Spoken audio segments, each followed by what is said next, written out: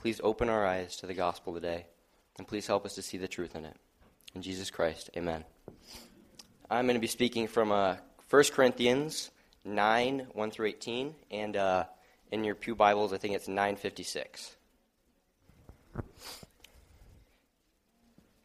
Am I not free? Am I not an apostle? Have I not seen Jesus our Lord? Are not you my workmanship in the Lord?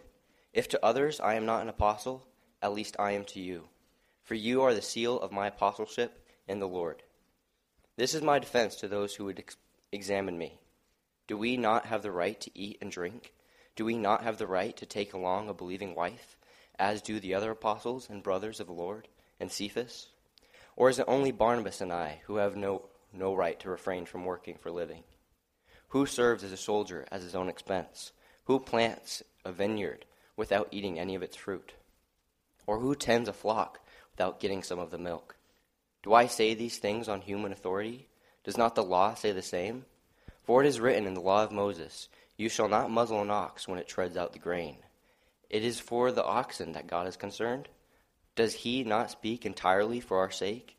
It was written for our sake, because the plowman should plow in hope, and the thresher thresh in hope of sharing in the crop. If we have sown spiritual things among you, is it too much if we reap material things from you? If others share this rightful claim on you, do not we even more?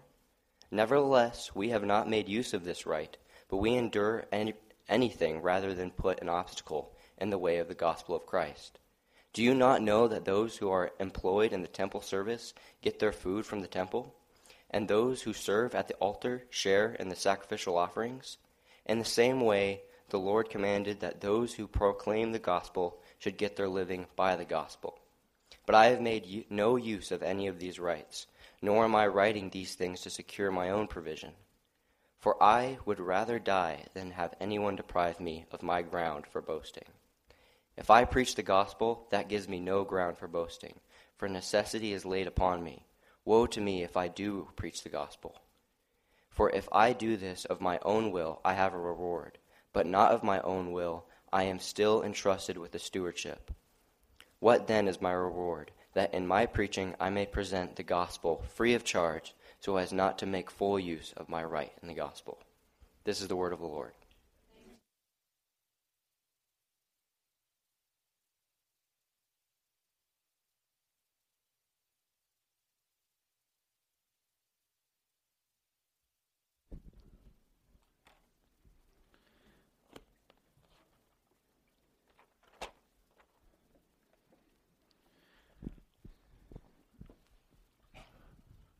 Well, we got rain again.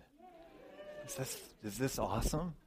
God has just been gracious to our land, and He seems to be timing it with the gathering of God's people on Sunday morning. Those of you that were here last week, and just want to thank the Lord once again for the rain and for His provision in so many ways in our lives. Some people have access to lots of resources, and they don't use them.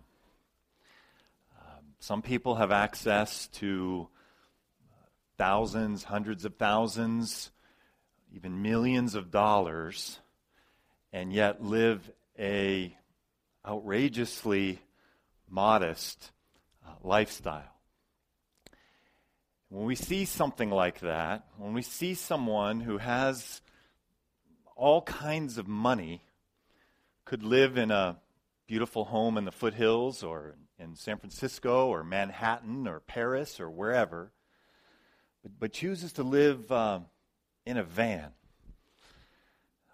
and eat simple foods and not shower, it makes us ask a question, why would you do that?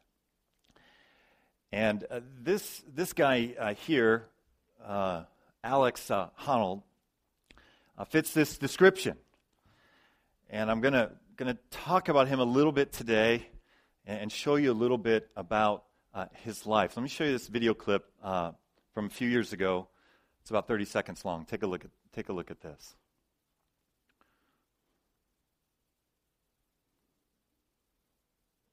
That's my family in the background there, in case you're wondering. Really your home? Yeah, this is, when I'm in the U.S., this is mostly my home. You know, it's pretty comfortable. It's pretty cozy. You know, it's easy to move around. Do you just park on the side of a road? Yeah. Do you go days without showering? Yeah, of course. That's pretty gross. Almost everything Alex owns is in this van. He survives on less than $1,000 a month. You can go anywhere. You know, tomorrow morning I could wake up and I could drive to the East Coast and then climb there. So this guy has multinational corporations sponsoring him. This guy right here. He's got access to all kinds of money. But he lives in a van. He eats power bars. Doesn't shower a whole lot. Why would you do that? So I'll give you a little bit, another clip here, about a 2-minute clip of why this guy does this. Let's take a look. From time to time, we come across someone who can do something so remarkable that it defies belief, and in this case, seems to defy gravity. It's the story of Alex Honnold. He's a 26-year-old rock climber from Sacramento, California, but not just any rock climber. He scales walls higher than the Empire State Building, and he does it without any ropes or protection. It's a kind of climbing called free soloing, and the penalty for error is certain death. We first heard about him in a movie called Alone on the Wall, a harrowing account of one of his most extraordinary feats, the first free solo climb up the northwest face of Half Dome, a towering 2,000-foot wall in Yosemite National Park. This past summer, we met up with Alex at Yosemite to watch what he does firsthand. What you're about to see is someone holding onto a wall thousands of feet above the ground with nothing to stop him if he falls. The story will continue in a moment.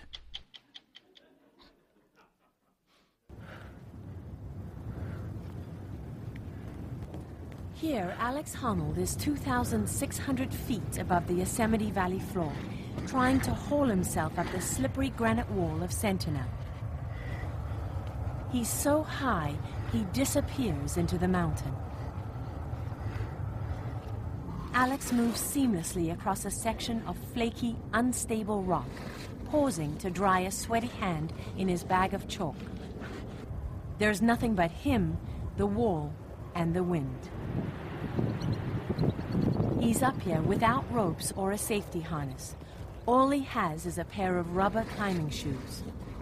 This is what climbers call free soloing, and it's so dangerous that less than 1% of people who climb attempt it.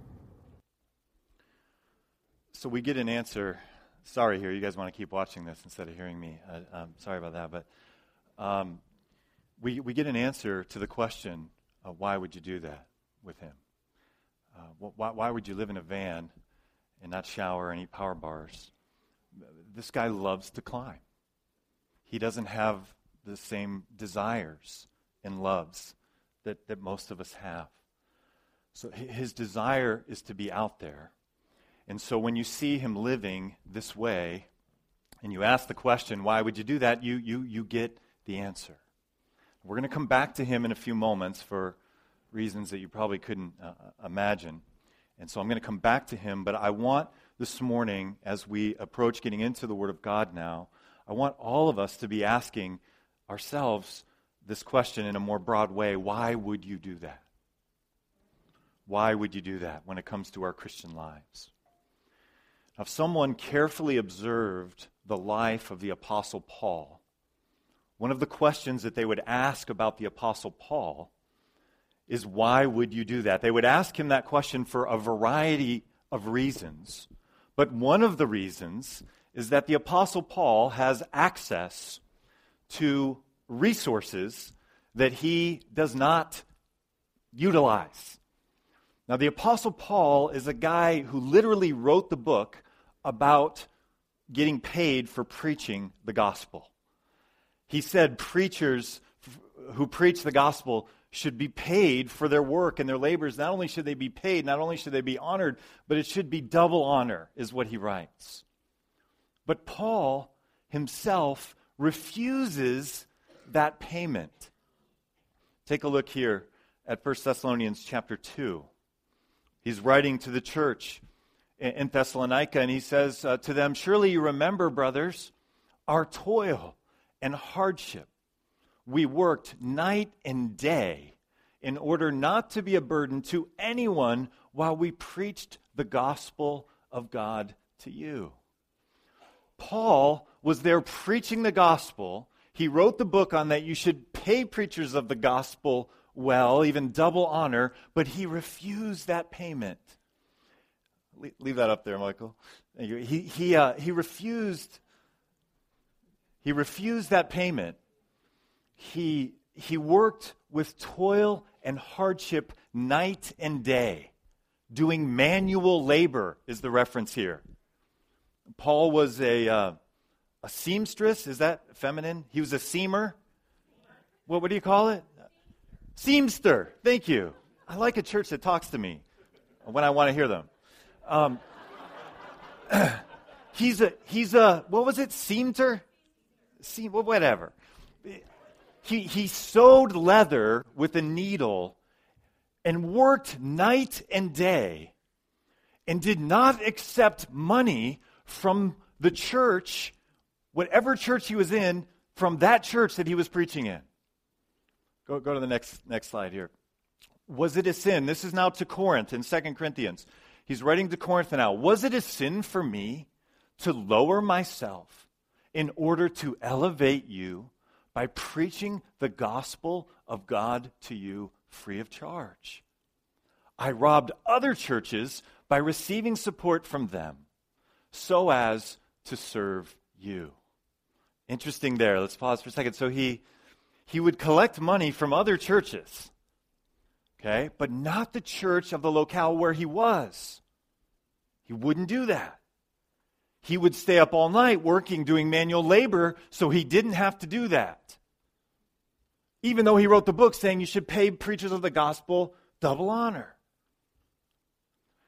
So going on, and when I was with you and needed something, I was not a burden to anyone, for the brothers who came from Macedonia supplied what I needed. I have kept myself from being a burden to you in any way, and will continue to do so. So I want to use this as a framework, as an introduction, as we get into our passage today, as we journey through the book of 1 Corinthians. I want to use this question, why would you do that? Not just in the realm of finances, what we've talked about so far, or receiving income. I want each of us to be asking the question, if someone was carefully observing our lives, would they ask the question, why would you do that? And what would the answer be? Or they maybe not even ask the question at all. Do they not see anything unusual in your life? We're going to find the answer in today's passage, which Ryan read for us, 1 Corinthians chapter 9. Hopefully you're still there.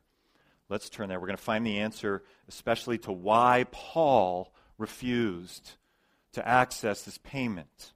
Why would you do that? So let's go. We're going to work our way through some of this passage, 1 Corinthians chapter 9. Paul begins there, "Am I not free? Am I not an apostle? Have I not seen Jesus our Lord? Are you, the Corinthian church, are you not the result of my work in the Lord?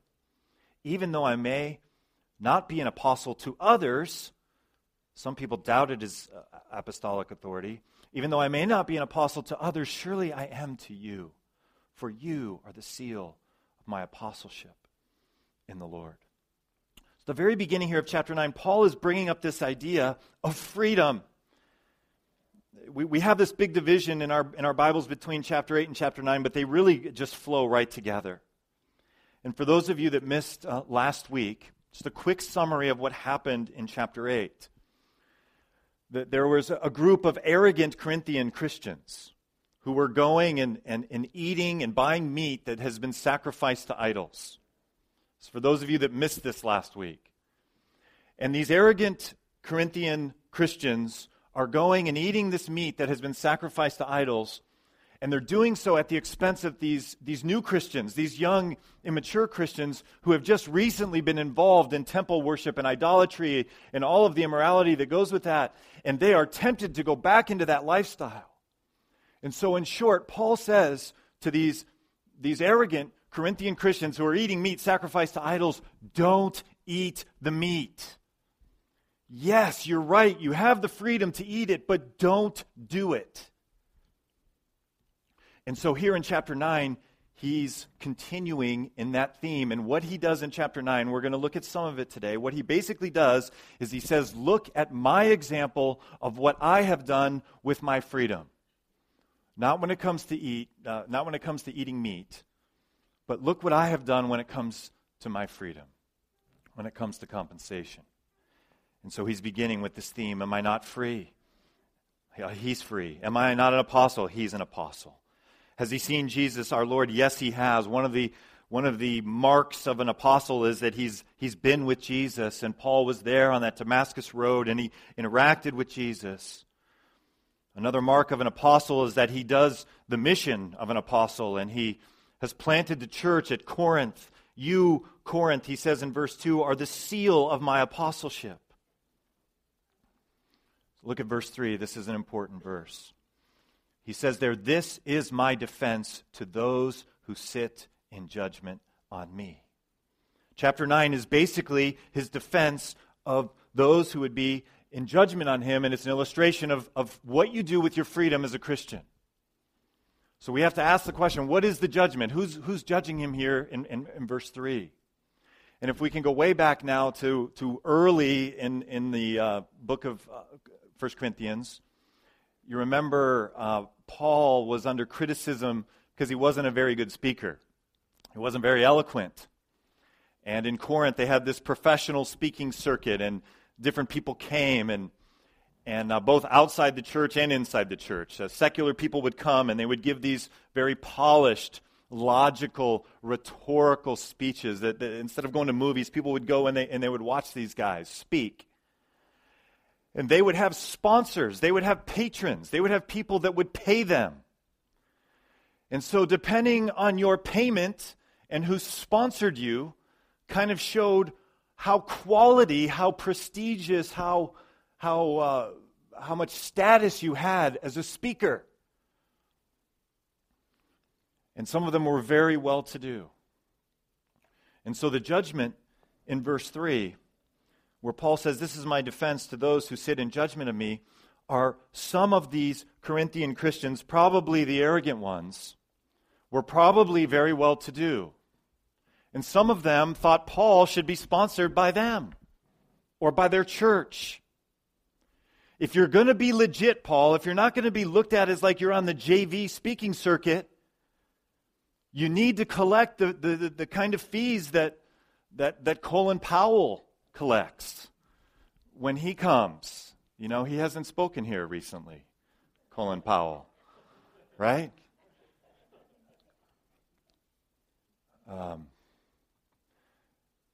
Paul says, no, I ain't playing that game. I am not playing that game. I'm not going to collect that from the church or from individuals or individuals. Why? We're going to see why. I'm not going to play that game. Verse 4.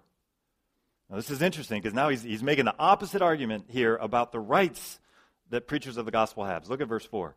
Don't we have the right to food and drink?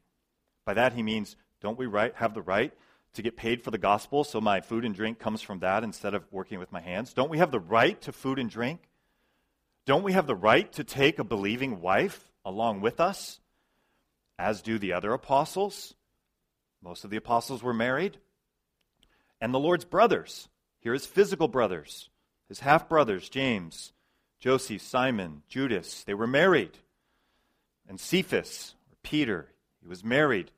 So again, Paul here is bringing out this idea of this freedom that he has to be married, to work, and to receive this income, but he is foregoing this freedom. Verse 6, or is it only I and Barnabas who must work for a living?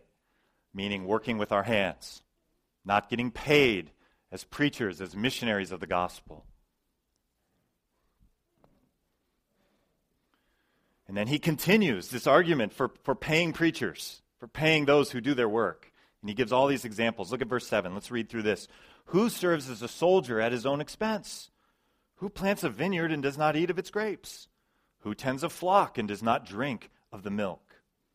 Do I say this merely from a human point of view? So he's been talking about secular things. Now he shifts gears. Doesn't the law say the same thing?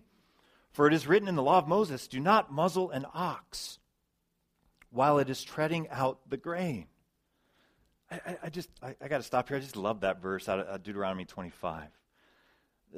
Paul's bringing the human aspect out here, but God is such a gracious God that he wants oxen to benefit from the work that they're doing.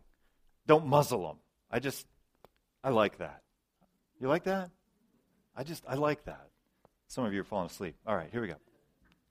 Do not muzzle an ox while it's treading out grain. His point isn't animals here, though. Paul isn't.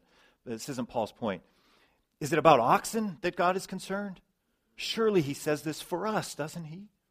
Yes, this was written for us, because when the plowman plows and the thresher threshes, they ought to do so in the hope of sharing in the harvest.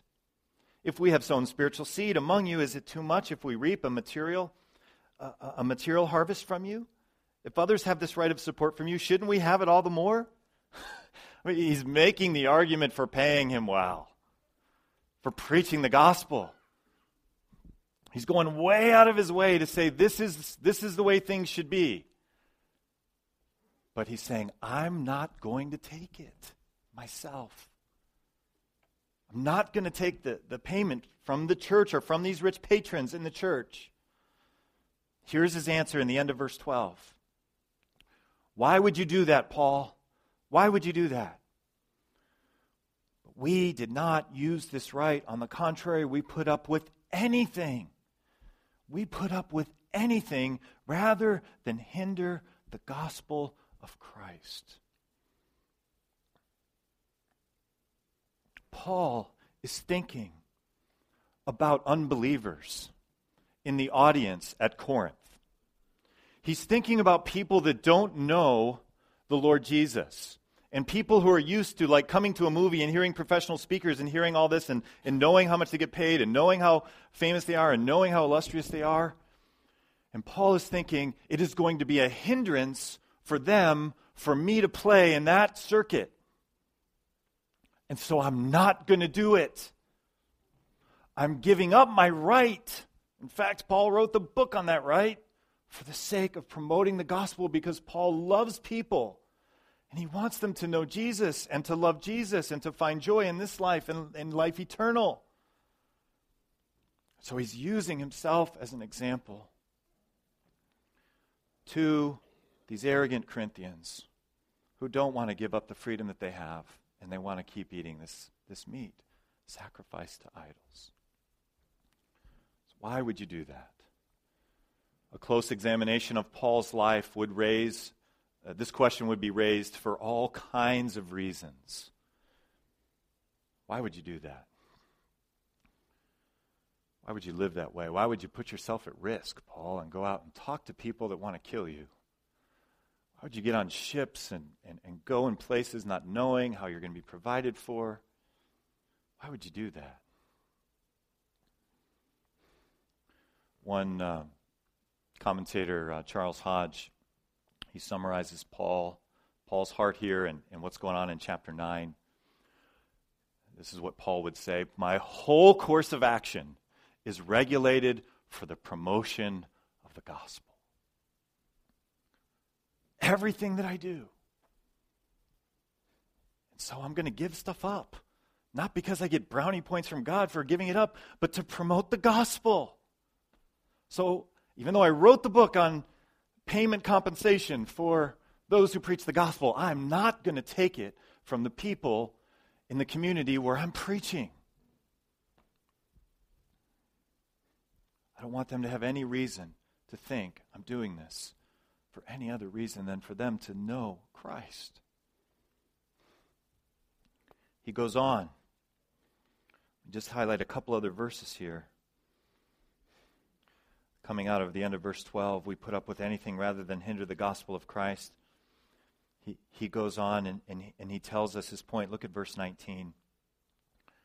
Though I am free and belong to no man, I make myself a slave to everyone to win as many as possible.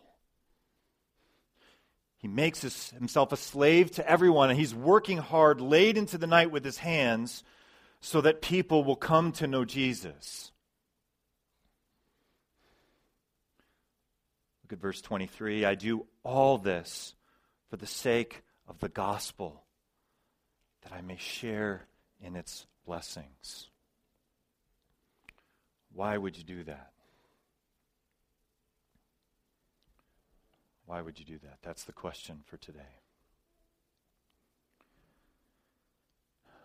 If people were able to examine your life really closely, would they even ask that question about your life? Would they say, why does she do that? Why does he do that? And if they answered that question, are they going to get to an answer like our friend Alex, who loves to climb mountains? Well, that's why he lives there. I get that. That's why he lives in a van, even though he's got a multinational corporation sponsoring him. He doesn't love the same things we love.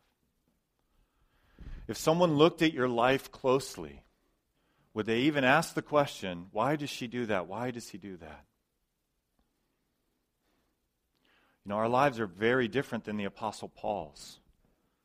But our mission is the same mission, to make disciples. What I mean that they're very different is we're not all going to be church planners and traveling around without a family, putting our lives at risk and preaching the gospel to people that would maybe want to kill us. I mean, we're not all going to be Paul. I get that. But I believe that God wants to lead you, and God wants to lead me in exceptional ways to display the gospel in your life and to win as many as possible, so that people would look at your life, no matter what your age, no matter where you work or if you're retired, that people would look at your life and they would say, why does she do that? Why does he do that? And our answer, even though what we're doing is very different, our answer would be for the promotion of the gospel so that we would win as many as possible to him.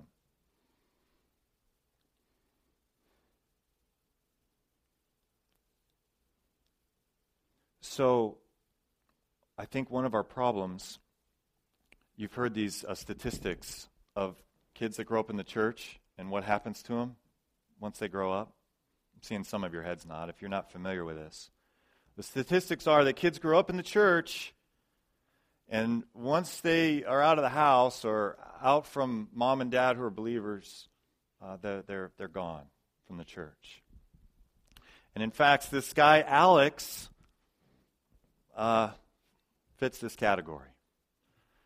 And I'm going to show you here his 2-minute testimony. In fact, we'll call it an anti-testimony. Okay, this is an anti-testimony. It's about 2 minutes. Take a look at this climber's anti-testimony.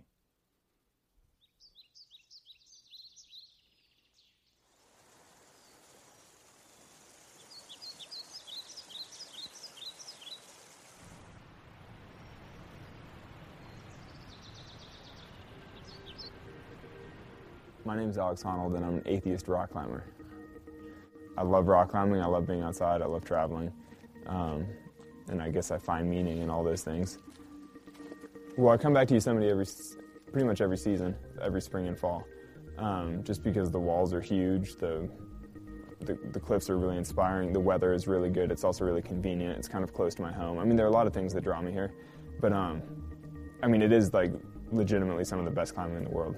I was taken to church for maybe like 5 or 6 years as a kid that I can remember, and at no point did I ever think that there was anything going on with church. I just always saw it as like a bunch of old people eating stale wafers. You know, I was like, that's totally weird to me. I would like look at the rafters and imagine climbing around on things, and like our church was built like a bunker kind of, and I can imagine like a nuclear apocalypse happening outside and us all surviving, you know, just whatever. But it had nothing to do with church. I was like, now a letter from Paul to the Corinthians. You're like, whatever. Yeah, for sure I've had moments of, you know, sublime bliss, whatever you want to call it. Like, generally in places with epic vistas, you know, or on top of some mountain, Or sometimes after a hard day of climbing or something, you get to the top and it's sunset and everything looks magical. And, for sure I've had some magic moments, like, in nature. I mean, I've probably had more moments like that than most, really, because I live in places like this all the time, and I'm, like, outdoors doing this kind of stuff all the time. I guess by not believing in an afterlife, it just sort of forces you to make the most of this life, to actually get the most out of the time you have. And that probably has affected the way I live my life a little bit, by really accepting the fact that I'm just another animal on the earth, and that I will die in my time, and that, I only have a limited amount of time, and I have to use it.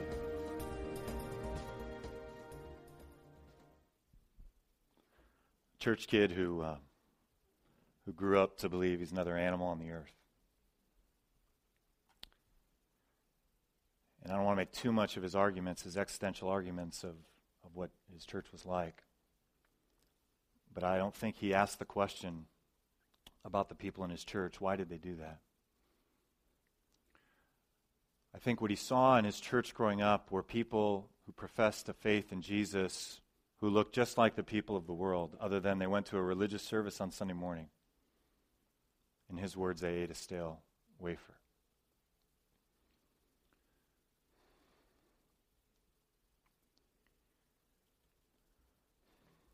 The Lord Jesus wants to use ordinary people in our church, in his old church, in every church, to do things to promote the gospel of Jesus with joy and with enthusiasm, so that people would not look at us as like pathetic. I can't believe I had to go to that for 5 or 6 years and I graduated out. But they would say, why did you do that? How did you spend that time loving, going to Paul's life, loving those widows and orphans and caring? Why did you do that? Why did you set up this structure to care for women who couldn't be cared for in any other way in your church, Paul? Why did you do that? So I want to give us some examples here, okay? And these are, we're going to spend the rest of our time. I'm praying that each of you who love Jesus are thinking about this question.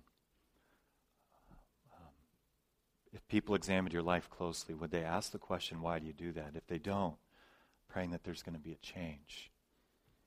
What would this look like? I want to give you a few snapshots now. We've got to move from the first century to today.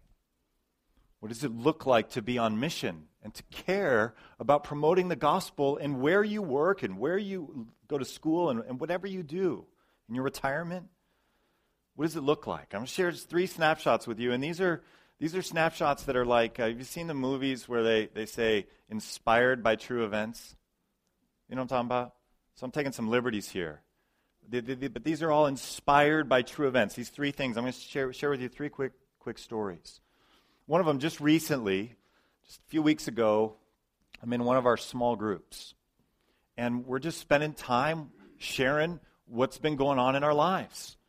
A group of 10 people, 12 people, just sharing what's been going on in their lives. How is your life going as you're seeking to live for Jesus and to promote the gospel in this world? What's been going on in your life? And one couple shares what they have been doing down in Roseville where they work, as they're moving around and they're traveling. And it really took me a little bit by surprise what they were doing. It was someone being led in an exceptional way to display the gospel and to win as many as possible. And what they were doing, this couple, and they had some downtime in their work, and they're going to a public place, a park or whatever, there's a bench there, and they are standing and sitting and reading the Bible out loud in front of people as they're passing by. We're talking about comfort zones this morning. Anybody that out of anybody's comfort zone? That's out of my comfort zone, okay? I've never done that. I'm not saying you should do that. What I am saying is that the Lord Jesus wants to use you in some other exceptional way to promote the gospel and to win as many as possible. For this couple, it was reading the Bible in public and praying for conversations and things to happen. I'll tell you of another man, beautiful Christian family, well-to-do family. They live in a $1 million home. Kids are growing up, going away to college. They're watching the kids leave. And this big house is becoming kind of quiet and unnecessary. And they're realizing that. And at the same time, they've gone on a mission trip to Africa. And they've spent some time there. And the Lord has just given them this tremendous heart for Africa and promoting the gospel there. And so this couple, the kids are out of the house now. They we're hoping some of them might stick around or come back, but they're gone, right? Does that happen? They're gone. Got this big $1 million house, and they end up selling this $1 million house and moving into $300,000 house. Very different neighborhood. They did this because they invested all of this money. They own their home. They invested all this money into this mission in Africa that they're going to more and more now. And so guess what happens? People are coming that used to come to their old house in such and such a neighborhood are coming to their new house in such and such a neighborhood. And they're asking the question, why would you do that?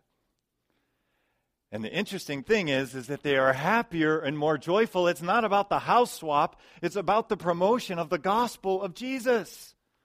And so they're getting to tell their friends about why they're living in a neighborhood, and there's cars around here that aren't like the cars that we're used to being in our neighborhood.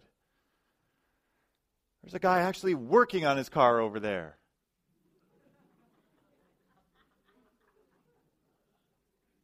Can I still come to that house? God wants to lead you in some exceptional way to promote the gospel, to be on mission. And if all we do is come to a service once a week, we're going to produce a lot more Alexes. We've got to ask God to give us a love for Jesus and his gospel so that we can live not exactly like Paul lived, but you get what I'm trying to say. One last story, inspired by true events. Public school teacher loves Jesus very much. This public school teacher, kind of similar to Paul here, kind of crazy-sided arguments. I mean, Paul's arguing pay your pastors well. I get an amen on that? Yeah. Pay those who preach the gospel really well. He's like arguing that a ton in this chapter, but he's saying, I'm not going to take it. So this public school teacher, his personal preference is very strongly for Christian education. And he's a public school teacher. And so he gets it. He gets judgment from the teachers of his kids that he sends to a Christian school. Why aren't you over here with us? You shouldn't be over there. Worldly, nasty, atheist, liberal, boys going in the girls' restrooms. You shouldn't be over there. Come on over with us. And this public school teacher, from his public school teacher colleagues, are like, I'm sorry you send your kids to that inferior school over there. Doesn't really teach them science responsibly. Doesn't really, is really JV. He gets it from both sides. He has an opportunity to be promoted to principal. This teacher, public school teacher who loves Jesus. But he doesn't take the promotion to be the principal of the public school, even though his salary would have gone up into another tax bracket. He doesn't take the promotion because he recognizes that he's at this public school on mission, taking the gospel. Not every day. He's not preaching the gospel as he's teaching. He is displaying the gospel every day. And on occasion, there are people who say to him, "Why do you do that?" And he has an opportunity to display the gospel on mission as a public school teacher, and he would never do anything else. He loves his students. Some of them, he gets to know their parents, and he loves their parents. And some of them, he makes disciples of their parents.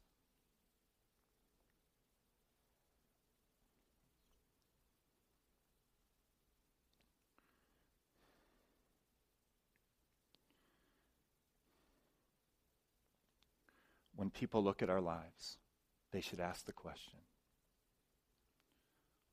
why are you doing that? And at the end of the answer should be our love for Jesus and his gospel. Let's pray together.